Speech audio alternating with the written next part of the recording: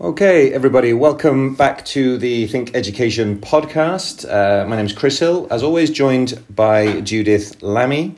Today, we are delighted to be joined by a colleague from Germany, and I'm wondering if Tim Rottleb, you are maybe the first guest we've had from Germany. I've been following Tim's writing and work now for quite a while. I've been lucky enough to have been in sort of several sessions that he's been running or working with. And I find his work both fascinating and absolutely tied into, some of the stuff that Judith and I have been talking about and writing about, I guess, over the past 2 to 3 years now. Tim currently works as a science manager at the Brandenburg University of Technology, Cottbus-Senftenberg, which is BTU, easily abbreviated, where he's an officer in the Department for Regional Transformation. The department focuses on the development and implementation of strategies for the university's role in sustainable regional development. It seeks to foster cooperation between the university and regional actors and aims to sharpen the university's research profile. So again, exactly in line with, so many of the conversations we've been having recently. Before joining the BTU, Tim worked as a researcher at the Leibniz Institute for Research on Society and Space, abbreviated as IRS, which obviously has a very different meaning depending on which country you're based in, where he was part of a research group investigating international branch campus development from urban and particularly, I found this really interesting, economic geographic perspectives. Tim recently submitted his PhD thesis in geography at the Humboldt-Universität zu Berlin, and Tim studied politics and economics of the Middle East at the Philipps-Universität Marburg and worked for UN organizations in Cairo and Berlin. And as I said, it's a great pleasure to have Tim with us to talk more about his writing and his reflections on these key issues. So, Tim, I wonder, maybe just to start us off, just by way of introduction, is there more detail about the centre or about current projects that you're working on that would give us maybe more context to your current activity? So at the BTU, you mean? Yes, please. Yeah. So I just started a couple of months ago because I thought it would be a nice way to kind of do some more, let's say, practice-oriented work. Although I'm still working in the broader field of academia, but not as a scientist at the moment. I think it's a nice comparison to the research I did, because my research was, of course, it was on the Gulf region. It was on offshore campus development, a very particular phenomenon. But on the broader level, it's about the role of universities for regional or for economic transformation processes, because I think that's what offshore campus development is about for the governments in the Gulf region. And now I'm working also in a similar way within a university that has been assigned a key role for the regional transformation of the area that Cottbus, the city of Cottbus, is in, which is Lusatia. So Lusatia is one of the 3 regions in Germany that still are centers of lignite mining, and now Germany is phasing out lignite mining. So there's this process of structural change going on, or regional transformation. I'm never sure how to translate it properly, because in Germany we say Strukturwandel, which is a very distinct word, and the correct translation or the direct translation would be structural change, but I think regional transformation captures it better. So, and we have a very similar narrative here. So the university is supposed to produce higher skilled labor. It's supposed to produce innovation and entrepreneurs that then somehow contribute to build this. They don't use the word so much, but it's basically the same narrative of a knowledge-based economy creation in this region. Yeah. Now I'm not researching doing no more research on it at the moment, but try to figure out how to shape this role and implement this role that the university is given by the regional government. Okay, that's great. Thank you.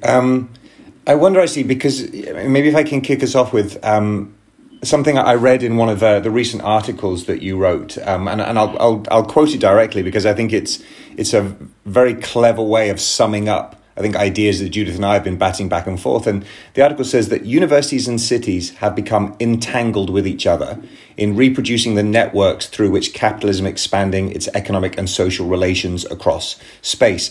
And this issue of the role of a university within community or within, the city or within the region or the nation is something that, has been on our mind for quite a while. I'm just wondering if you can maybe reflect on the work that you've done in that sort of, I was going to say entangled mess. That's maybe a little extreme, but that sort of interconnectedness, and particularly we're really interested in, from where a university gets its identity and how it collaborates or learns from or gives back to the location in which it comes from. Sometimes very historically based, right?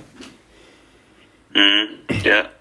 So I would say in my own research, I was focusing less on the aspect how this entanglement actually works.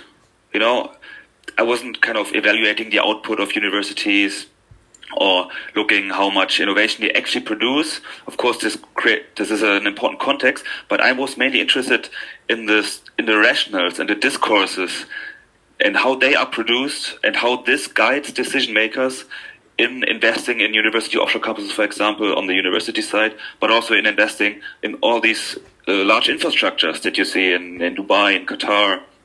But I guess it's a similar question now in Germany with the regional transformation process, because a lot of money is going into it. So I'm interested in what guides these decisions in this, and how this entanglement is created, And I think this entanglement is a very big factor of it are these expectations that are coming with it. We have all these discourses about the triple helix, the quadruple helix and stuff like this. We have the civic university or the engaged university, all these different kinds of models that are being conceived and sometimes also discarded again. But these narratives of how a university is supposed to have an impact on the societies that they are embedded in, and I mainly created in how these discourses are created. What I'm seeing now that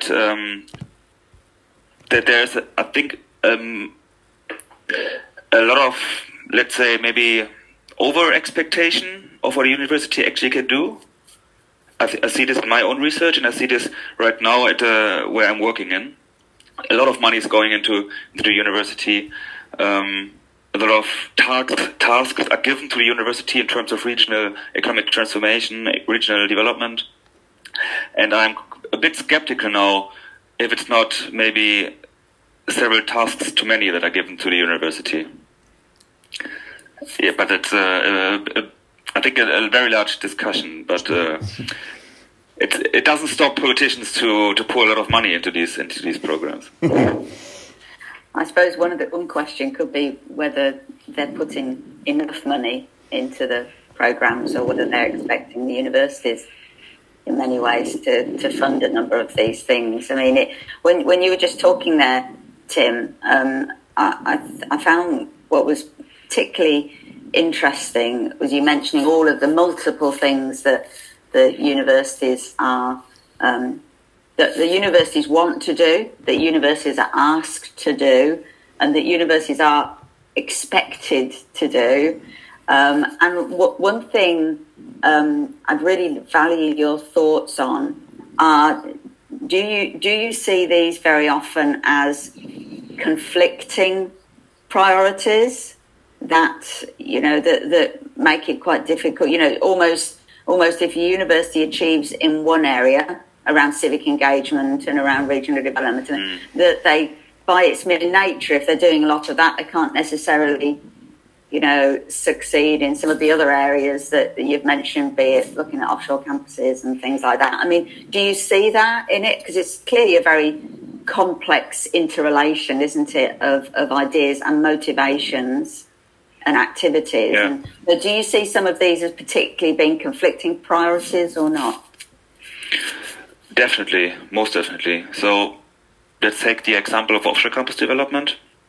Also, maybe Dubai as an example.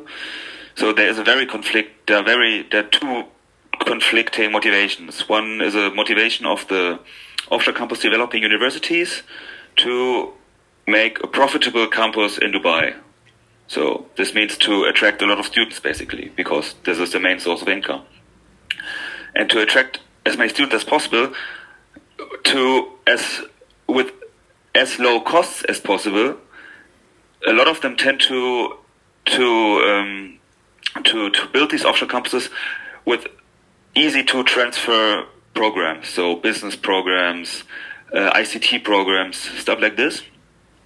On the other hand, the government of Dubai, as far as my interviews lead me to believe, and the strategic documents say, they want to have these they would love to see these research intensive offshore campuses. So, but this doesn't bring isn't very profitable, at least in the beginning, because you need a lot of students in programs that are easy to transfer from the home campus. So that's I think a very important conflict that lies in the root of why offshore campuses aren't bringing the results that the political narrative or the political expectation want us to believe. Another example, also at the BTU at the moment in Lausitania, there's also a conflict, because you have interests again of the regional government, also of the federal government, and then the interests of the university. The university now, it's a small and relatively young university, so it wants to develop into a research intensive university. It wants to grow its student base. It wants to become, like, we have this wants to expand its excellence profile, you know. And for this, you need to do a lot of also basic research. You need to bring in EU programs, DFG programs, projects. But now, because of this process of structural change or regional transformation, and the government fundings that go into it, to which the university has access, it also has this role or it gets assigned this role to have very practice-oriented projects, which kind of contradict this aim of achieving or increasing its excellency profile. No, it's not necessarily contradictive all the time, but it's sometimes diverging paths. And this is, I think, because of the different rationales in play in academia and academic careers, and then in this whole context of regional economic development. I suppose as well, what if I may, Chris, just jump in again just to follow this up before I pass back to you. I suppose as well, what strikes me here, when we're talking about research, this is most simplistic, when we're talking about research areas and then we're talking about learning and teaching, certainly in the UK, and this might be different in Germany, but certainly in the UK, research doesn't actually make a university any money. You know, we have to cross-subsidise research in order to be able to do it. So, you know, the money that you bring in through different sorts of projects, through innovation projects, but through students, you know, helps support your research culture and your research platforms. That's not saying that the research isn't vitally important and that the outputs of the research and any applied research isn't vital for dealing with, you know, multiple aspects of climate change or health innovation, right? So it's not saying it's not important, but when you get down to the nitty-gritty of the fact that universities are businesses and they employ a lot of people, and those people like to get paid, then the way in which they get paid is by the money that comes into the university. And so I suppose there is certainly in the UK, that kind of tension, because, as I say, often your learning and teaching activity has to cross-subsidise your research activity. And it probably, therefore, is a similar way in which it plays out in the branch campus model. So I would imagine there's a strong academic motivation for institutions to be having, you know, strong research connections somewhere. But just simply practically, they've got to make some money in order to just survive as a business. I don't know whether that's the same where you are, Tim. No, that's not at all the case, because I think that's an important difference between the German university model or system and the British, or also the American, because the large majority of universities in Germany are publicly funded universities. So of course there are financial struggles because public funding is cut sometimes, and there's never enough money. But I would say it's still, in comparison at least, a pretty stable income base, and universities are not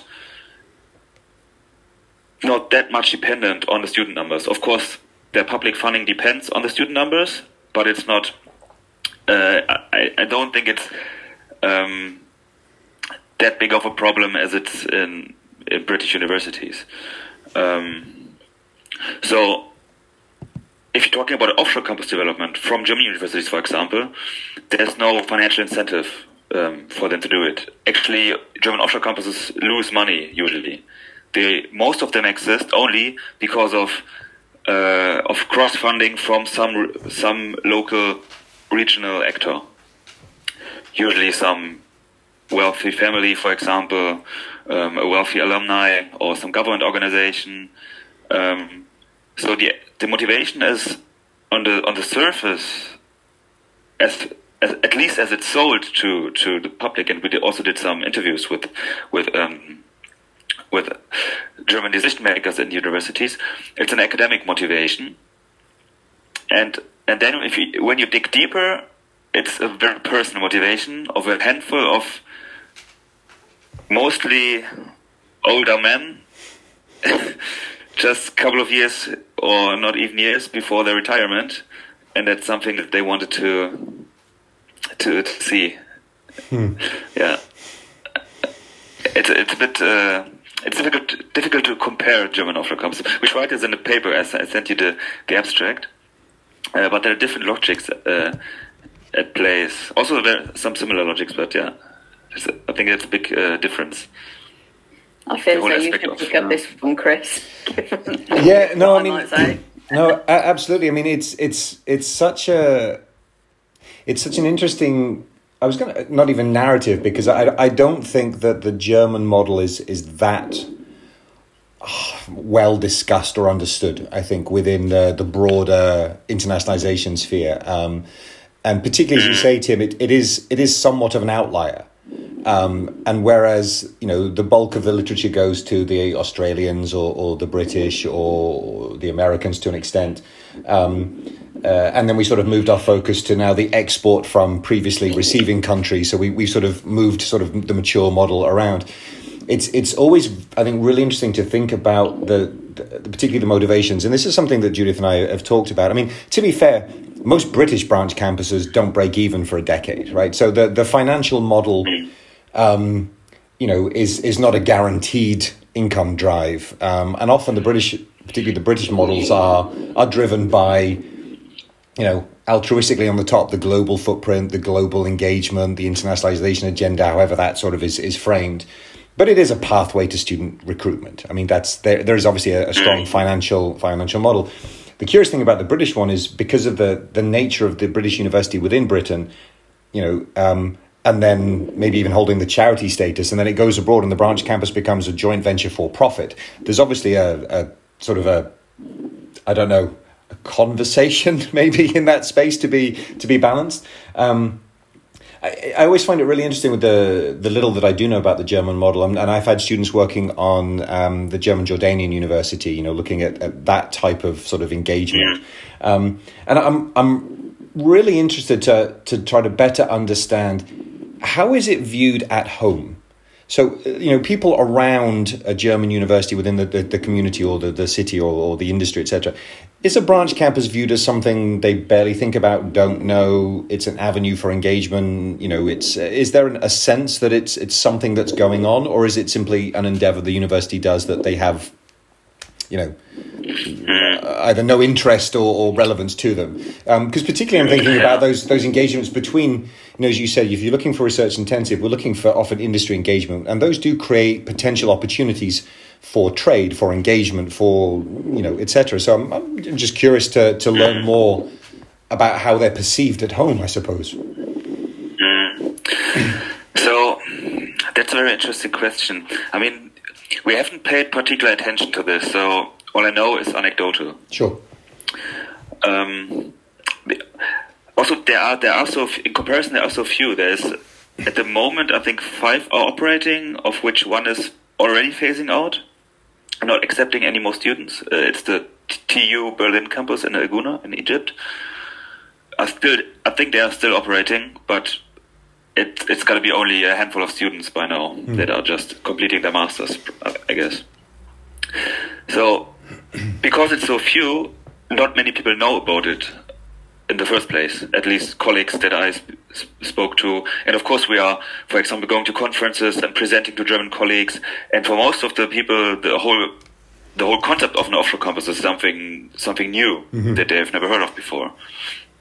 And then when you explain it, it's something strange. Right. It's perceived as something strange. And why would universities do this?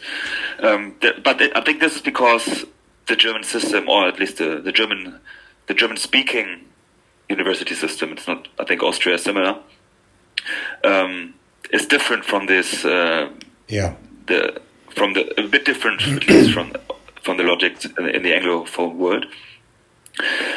And then when universities have offshore campuses, and there's sometimes there's a public debate now that I think about it, because at least at the TU Berlin campus, because it was in Egypt, so a country with very low levels of academic freedom, very authoritarian government, there's of course a lot of discussion also among colleagues about academic freedom and what does it do to the university, what does it mean for a university to have a campus and to run a campus in such an environment.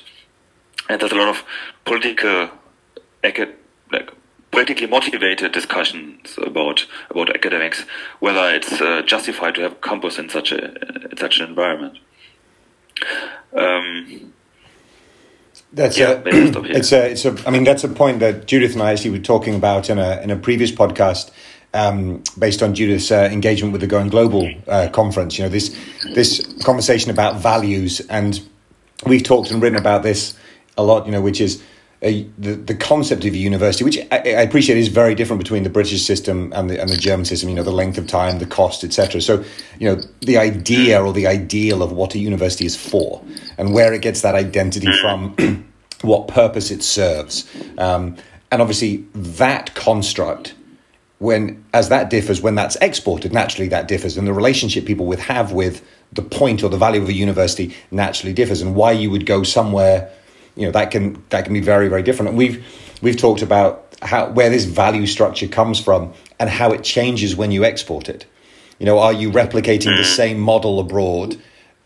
Perhaps you cannot replicate the same model abroad, and then if you can't, why are you doing it? What are you gaining or what are you losing from that experience? This is it's probably not talked about that much. We all in it are aware of it, but maybe it's not talked about as much as it maybe could be. Sorry, Judy, I think I saw you. Yeah, because you've had experience yourself, haven't you, Tim? Obviously, of living and working in different sorts of places, as I guess Chris and I both have as well, albeit different ones.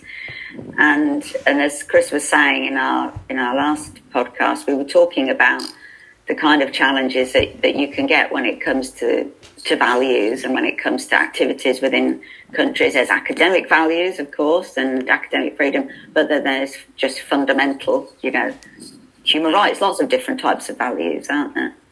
And whereas I'm probably not asking you a question here, it's more of a reflection, but it would be interesting to hear your reflection on it, because it's just notoriously a difficult one, isn't it, when you're at universities. As an individual academic, you might be working with people, well, you will no doubt be working with people across the globe in environments that you personally don't agree with in terms of the activities that are taking place.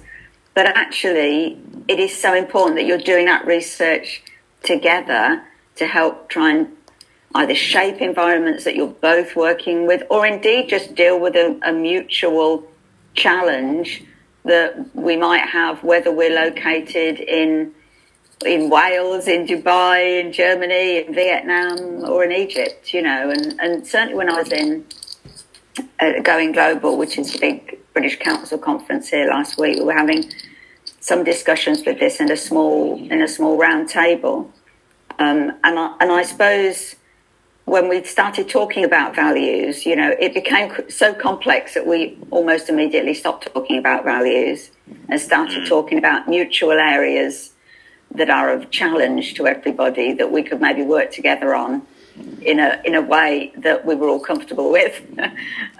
Just because, I suppose, at its most simplistic, if you could probably look at any number of different countries, and for whatever reason, lots of different reasons, you might not necessarily feel as though you would, with their value system, want to be working with that country, and no doubt vice versa, with our own countries and our own systems.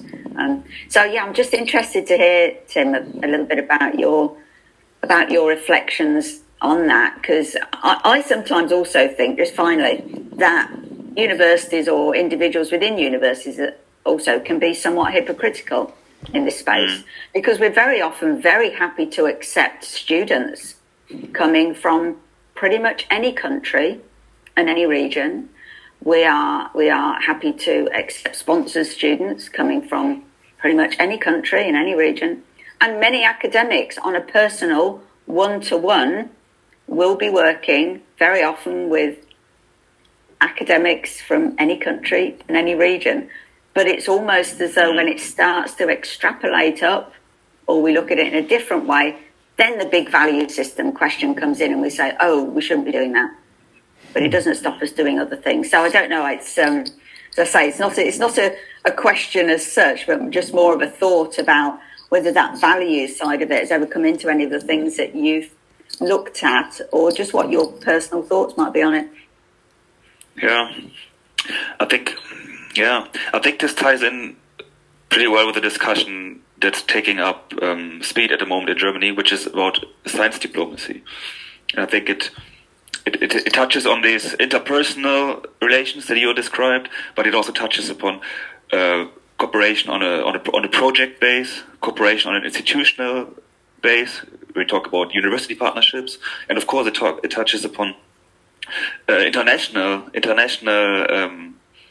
cooperation in terms of science, and there. I think there are a lot of problems to which I don't have a solution, but also a lot of moral questions. I say. So, when is the point to stop a cooperation with a particular country, for example? This was the case after Russia's invasion of Ukraine, because you could very well make the argument that any international cooperation, or even on an academic base with Russia, lends its credibility, and it should be stopped for political reasons. But then you can also make the argument that also in very authoritarian countries and like Russia, that universities are usually the last resort of a liberal part of the society. So cut them off also from this lifeline they might have through such an international cooperation. It's a very difficult political decision, and I'm glad that I don't have to make these decisions. I'd say, for example, in the case of German offshore campuses and the whole debates about academic freedom, should we have an offshore campus in a country with low levels of academic freedom?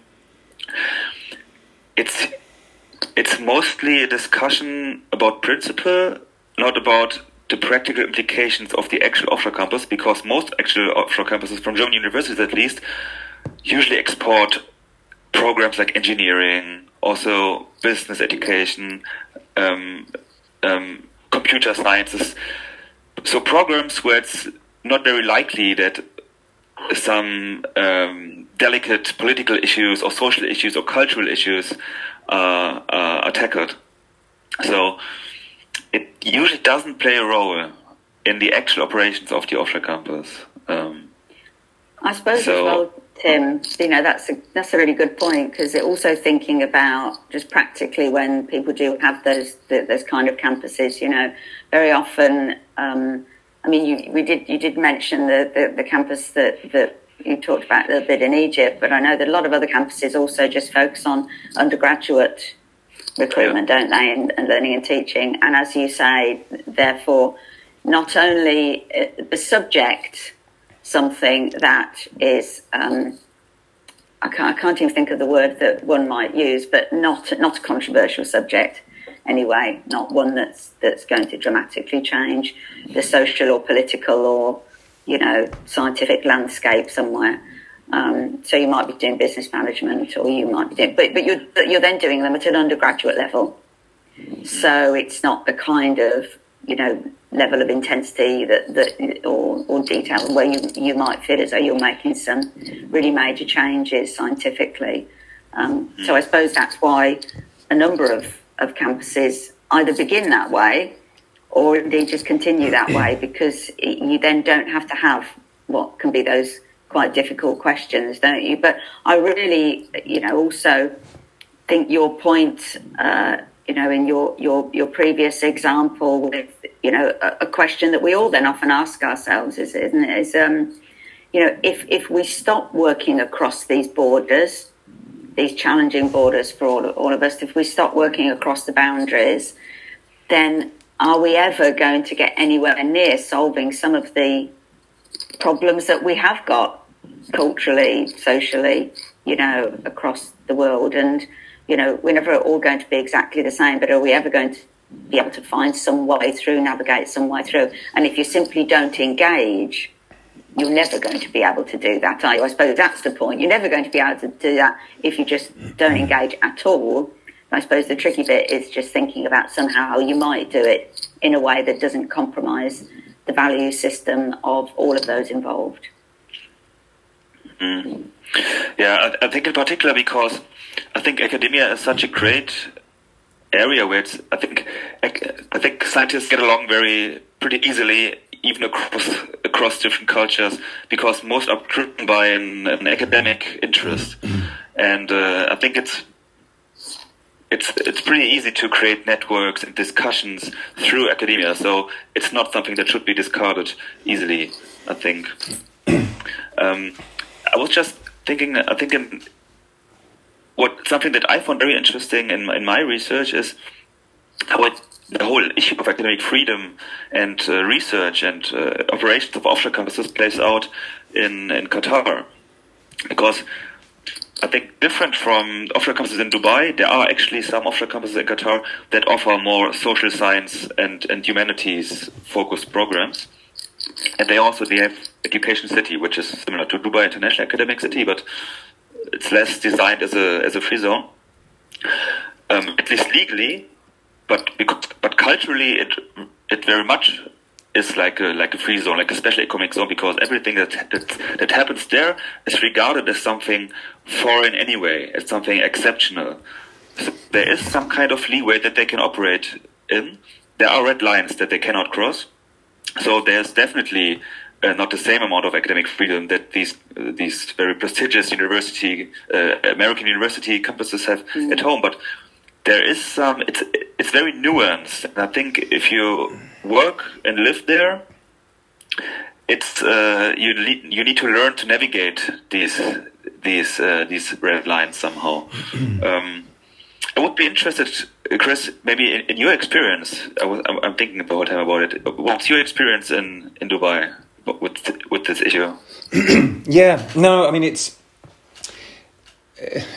So I mean, I'll certainly reflect on that, because what's interesting is that last point that you made, and there's a phrase you use in your writing, spaces of exception, which I think is a very interesting way of putting it, because in many cases, a lot of the branch campuses are accepted to run in different regions based, and I don't say purely in a diminutive way, but based on the fact that they are credited at their home base. So they are effectively allowed a business license. They operate as a foreign entity to provide a service within. So they are more of a business structure than they are perhaps of viewed as an academic with that sort of approach.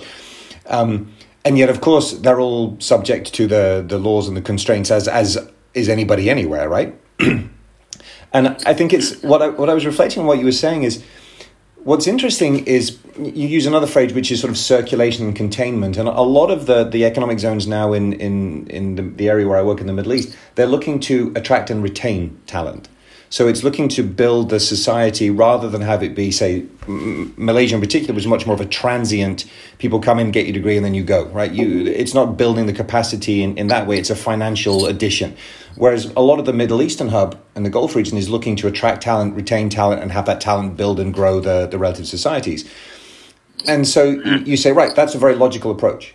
But then if you sort of unpack that and say, okay, but the universities that are delivering these degrees and these things, they are then reinforcing the status quo of the population within. And so then the value question comes back, because, you know, you are directly playing into and supporting the capacity building of a state or a city, you know, absent perhaps the conversations that you might be having. So in essence, you are part of the system in both regards.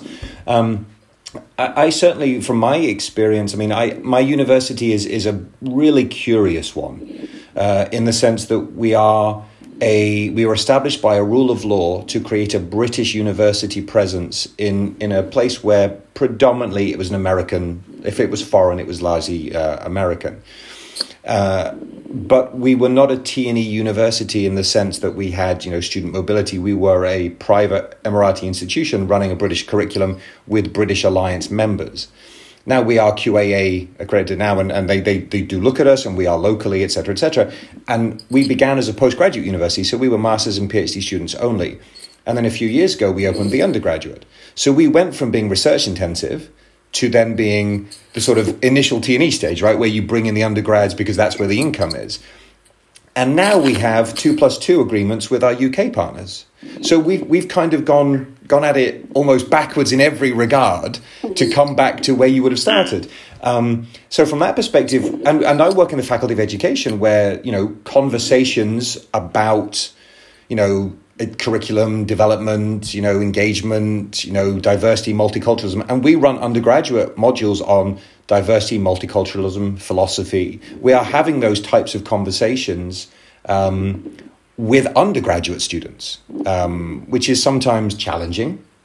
But I mean, I remember when I worked in Southeast Asia and did some work in China, you know, modules were introduced and you had to change the title. You couldn't, for very many reasons, you couldn't introduce a politics degree into China and say, we're now going to teach people how to run democracy. Like that doesn't make sense in the context.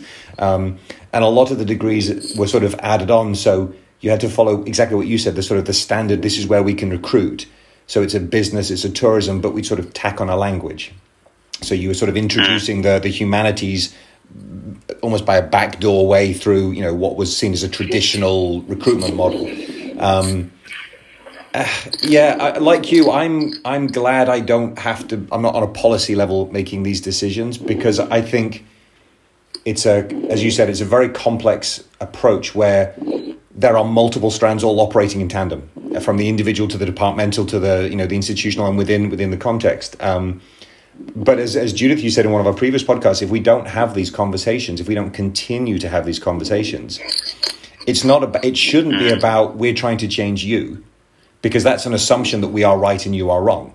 And I think if we look at it from the other way, you are going to be right and we are going to be wrong. So if we take that assumption away and say, yes, there are certain fundamental values and rights that we and you both believe in or individually believe in, but conversations through this, exactly as you said, Tim, if universities are this bastion of liberal thought and engagement, we should be talking, right? We should be engaging with this. I find it. I really like that phrase, "spaces of exception." You know, it's that reverse of what we talked about before, Judith. That town and gown, where universities used to be this sort of ivory tower where really intelligent people thought about things and never told anybody anything. And it's like, well, what's the point of that, right? A very interesting area of sort of discussion. I think you raised very, very important. Sorry, Judith. Sorry. No, please, Tim. I think you just raised a very important point, which is this this idea of, it's usually Western universities, when they go to a country in the global south, that they are these pristine institutions with 100% academic freedom, and then now they have to deal with this messy environment where they have to cut down on their values and stuff like this. But that's not the case. I mean, also in Germany, there's a lot of issues about academic freedom. And when you talk about whether a university should go to an, let's say, authoritarian country or not, because it tarnishes their institutional culture, then that glosses over kind of the issues and the debates that we are having in Germany about academic freedom, the influence of private companies on universities and on research, stuff like this. It's very, I think it's kind of an Orientalist way of thinking, of course. Also in my interviews with German university decision makers, with branch campus developing universities, you find these Orientalist tropes of, these enlightened German institutions going to an underdeveloped country and then bringing German higher education to these people. It's a very common narrative among them. I mean, it's not ill-minded, but it reproduces a post-colonial power relation, definitely. Yeah. And that's just an observation that we had also. Yeah.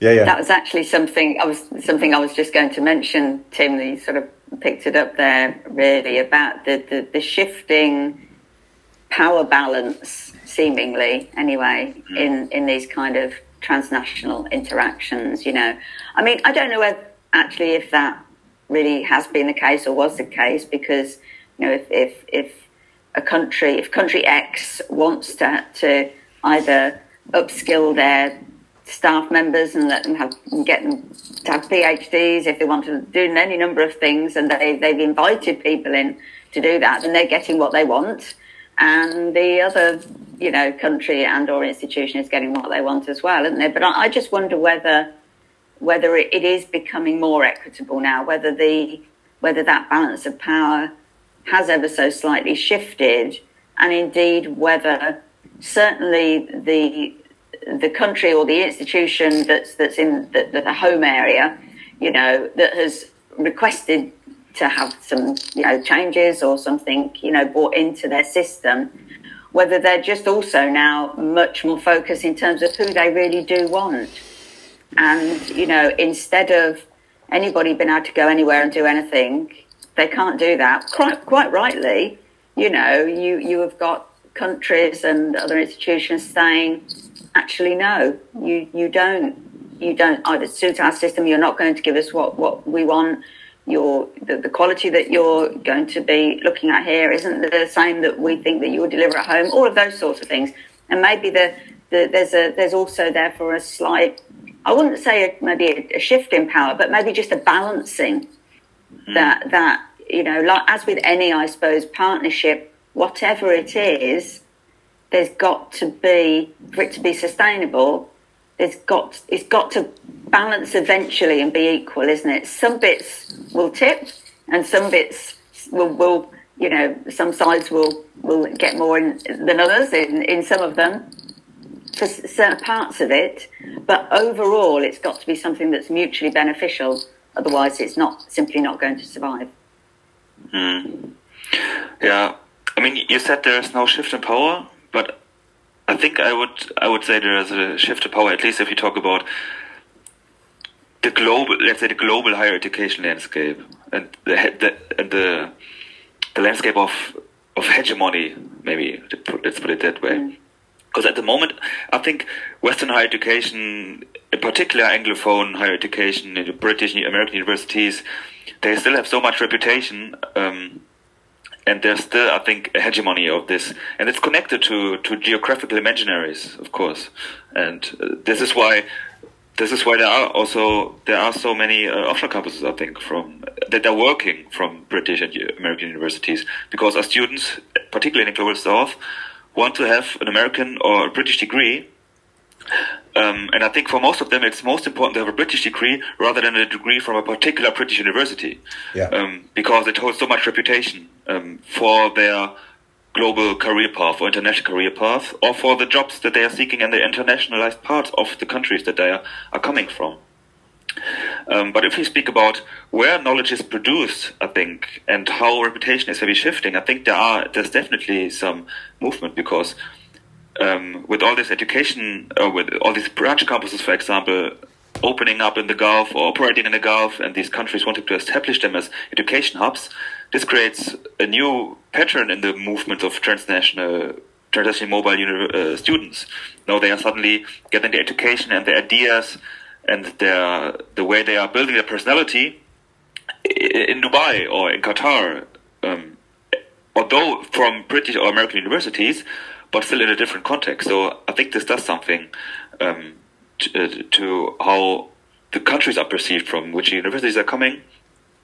And also, if you look at different aspect of this, if you look at international rankings, you said, I think last week or something, I forgot the name. QS. Which one was it? The QS ranking was published, and there are so many. Of course, it's not something new, but it's still always striking, I think, to see so many Chinese universities are ranking very high. So that's definitely becoming a center of global knowledge production. Another example is Singapore, and I think that's very interesting, because they utilized offshore campuses to build their reputation. And now you have the NUS, National University of Singapore, as a very research-intensive university that produces excellent research, and that's interesting, in the social sciences, very critical research, at least if I look at the field of economic geography.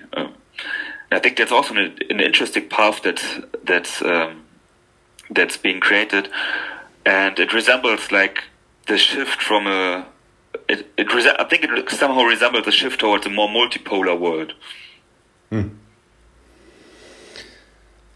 I was wondering, I mean, I know we're sort of coming to an end. I wonder if I could ask you, because I sort of steal Judith's sort of normal question at this point, which is about the sort of the future for branch campuses. Because, you know, one of your recent reports that came out was talking about the need for regional embeddedness, you know, particularly the work you were doing during the pandemic, you know, looking at branch campuses, regional embeddedness, you know, is a great, you know, big indicator for sustainability. So I was just wondering maybe to sort of bring us home, if you had any thoughts that you would like to share with us about what you think might be the future for branch campuses, maybe as a broad concept rather than specifically the German model. I think just in terms of observations, I think the numbers are not slowing down. Maybe they slowed down over the pandemic. But although I'm not actively looking up branch campus, the numbers of branch campus openings right now, I guess universities are still considering to open new branch campuses, because transnational student mobility is not slowing down. I think in Australia it's back up to the numbers from before the pandemic and still again growing. So I think it's not a model that we'll see disappear in the coming years. Another question is, should universities do it? I think they will do it, but should they do it is a different question, I think. And I think there are some good ways how to do it and some less effective ways to do it in terms of local embedment. I think if you look at how offshore campuses are being operated and how they evolved in Oman, that's a good example, in my perspective, how it should be done. Because universities opened offshore campuses, but from the beginning it was clear that they will be tightly integrated into the local education system and at some point evolve into a local institution. And then you don't have the problem of these exceptional spaces, and because it gets in, also they have a lot of problems, but it's still it's much more tightly integrated into the local education system. So I think this is the way to go, to really closely embed offshore campuses within the local system and to have it clear from the beginning that this will become a local institution. And of course, this contradicts the whole financial aspect of it. Well, where would it be without contradictions, right? Yeah. Okay, wonderful. Judith, anything for... No, just to say thank you very much, Tim. It's been wonderful to talk to you today. And,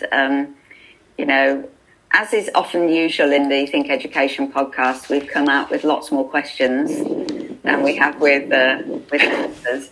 But I do, I suppose, just finally, I do think it's interesting your last point though, on maybe how a model will shift, and in some ways, Chris, as well, thinking of the institution you're in, very much the exception in this whole landscape about how it started, how it's ended up, that actually maybe the exception, which has clearly done extremely well, will become more common as we go forward, if indeed, we do go forward in this space. But I particularly like it when you said, Tim, that, institutions could do something. Whether they should do them is a whole different question. Maybe we should just leave it at that. Yeah, absolutely. Thank you very much, Tim. Thank you. Thank you so much. Thank you so much for the invitation. And it was a very interesting discussion. Very nice. Thank you.